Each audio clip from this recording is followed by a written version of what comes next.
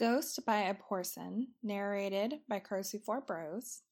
The story is rated T for teen, with advisories for spoilers and violence. This story is posted on hpfanfictalk.com. John sighed.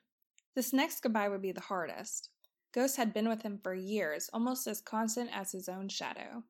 When the wind whistled through an empty room, vague memories of trying to nudge his cold dead hand with Ghost's snout came back to him, as if from a dream. Ghost, he thought, more to himself than anyone else. But Ghost lifted his head from across the yard. John knelt down, and when the wolf stopped in front of him, he buried his face in the thick white fur. "I have to go south," he said.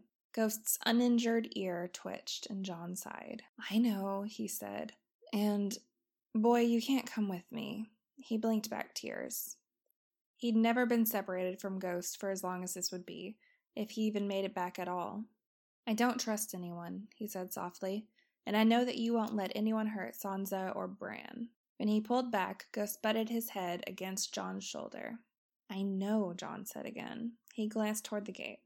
"I already told them. Sansa said she wanted to take another look at your ear." He wasn't sure he would have trusted Ghost not to bite Arya if she inadvertently hurt him touching a wound. But Ghost knew Sansa, and if he hadn't tried to bite her when she'd taken care of his wounds after the Battle of the Bastards, John was confident he wouldn't do it now. "Keep them safe," he said, hugging Ghost again. I'll see you again. Why don't you go find Sansa? She said something about food for you, too."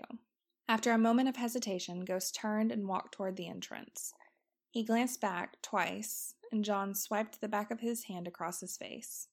He hoped this wouldn't be the last time he saw the big white wolf.